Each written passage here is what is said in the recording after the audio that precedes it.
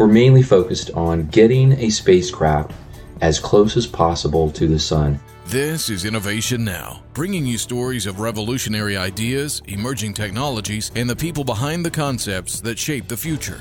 Dr. Doug Willard from NASA's Kennedy Space Center leads a team of researchers who have received funding from NASA's Innovative Advanced Concepts, or NIAC program, to study the feasibility of developing a unique solar shield.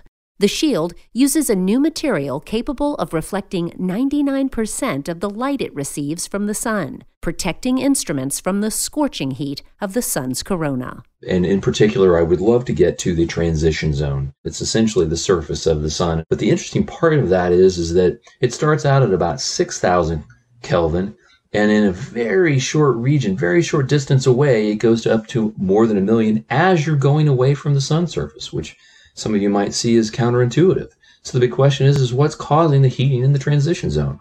The shield technology could allow scientists to study the sun's sizzling surface closer than ever before, marking the dawn of a new day in solar science. For Innovation Now, I'm Jennifer Pulley. Innovation Now is produced by the National Institute of Aerospace through collaboration with NASA and is distributed by WHRV.